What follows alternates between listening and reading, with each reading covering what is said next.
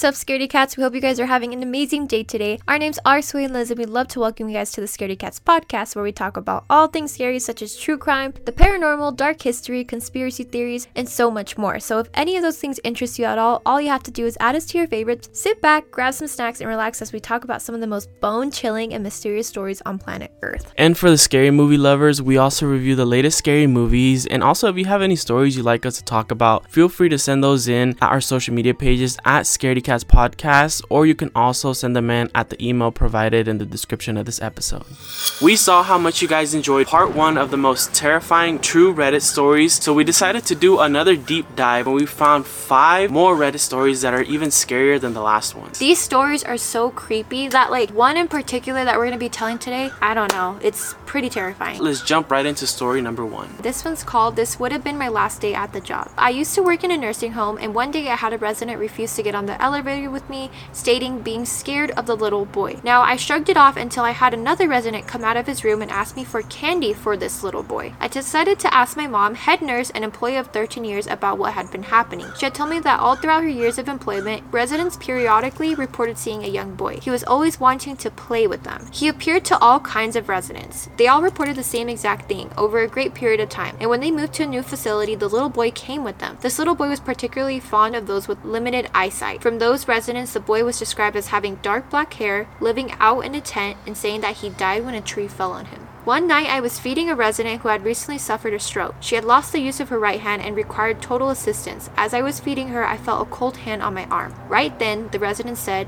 "Is this your boyfriend? He looks a little too young for you." This resident who saw him passed away that same night. People say that hospitals have to be the most haunted places ever, but do you ever think that residence homes like this could be haunted? I think so. That's pretty creepy. This second one is called "At Least You Could Market the House as Being Haunted." And the story goes like this. I grew up in a house on Long Island, specifically in Brentwood. It was a quiet town for its location. My dad worked as a taxi driver at the time, which meant that he would usually end up coming home early in the morning, and I wouldn't always greet him. One Saturday, after we just have moved in, I was watching cartoons as my dad came in. I ran to say hello. My mom hears us from the bedroom and says, "Hello honey, don't go in the pool. It's not ready yet." My dad and I think that's weird since it's 6 a.m. and we weren't planning on going swimming. We just brushed it off, and he goes on to tell me his usual stories of the wild people he picked up throughout the night. We then realized that it was Saturday and my mom was at work. It was only me and him in the house, but the voice sounded exactly like my mother. Fast forwarding a couple weeks, my neighbor came over to welcome us to the town. The neighbors consisted of 2 mothers, 2 sons, both around my age, and 2 little girls, one blonde-haired girl my age and the other a shy brunette that didn't talk much. The other kids and I started to play soccer. As we played, I noticed this little brunette girl was nowhere to be found. Being a curious kid, I ran around the property and found her playing in the woods, a dangerous area for little kids to play around. She asked me to join her, but I declined. The reaction of everyone as I asked them to get the other girl to join us was puzzling. One of the moms responded by saying, "We only have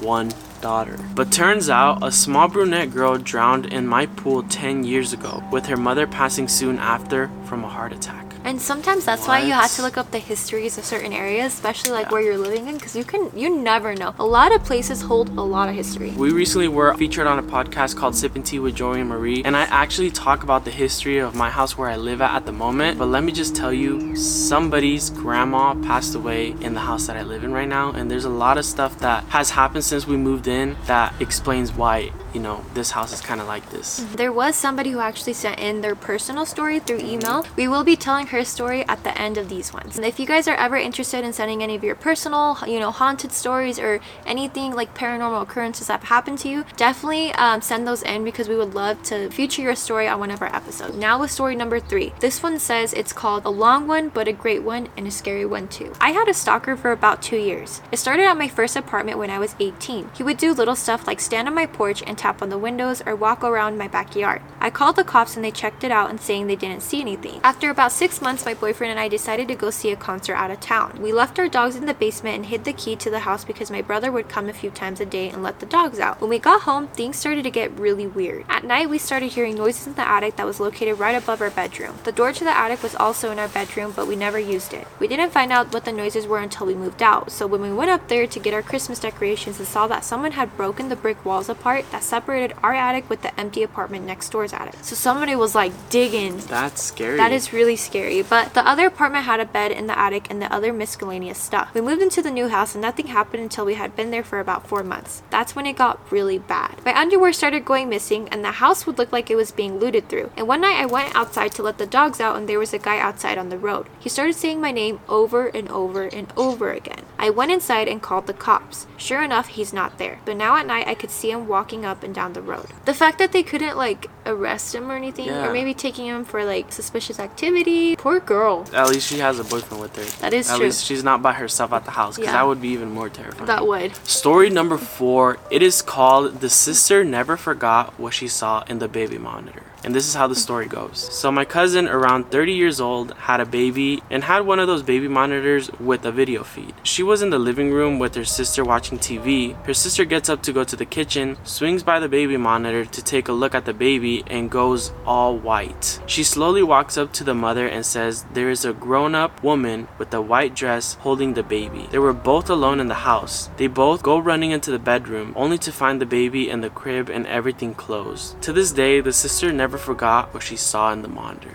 That kind of reminded me of the Llorona. That's scary. If you guys don't know who the Llorona is, it's basically the weeping woman in a white dress. It's an urban legend in Mexico. She like takes little kids. I would probably want my kid to sleep next to me for a while, and I'd probably get rid of the baby monitor because I'm like, I don't want to see anything like that again. That's creepy. That would be terrifying. Now for this last and final story of the Reddit stories before we go on with the personal stories someone sent us. This one's pretty creepy. This is called I Remember Seeing a Lady's Face. When I was a kid, I remember seeing a lady's face in a doorway grinning at me, with what I assumed to be something brown covering her entire face and her teeth. I would see her several times until we moved away when I was 5 years old. Obviously, my family didn't see her, but my mom got worried when I told her that I saw the lady from the kiosk, which is what I call the lady after I dreamt of her falling down a flight of stairs in a small store not far from our house. And I kid you not, my mom told me a few months ago that in the same store I was dreaming of, a woman had actually fallen down a flight of stairs and had her face torn on the way down, apparently being covered in dried blood when she was found. Hence my description of her. Imagine the look on my face when I heard that.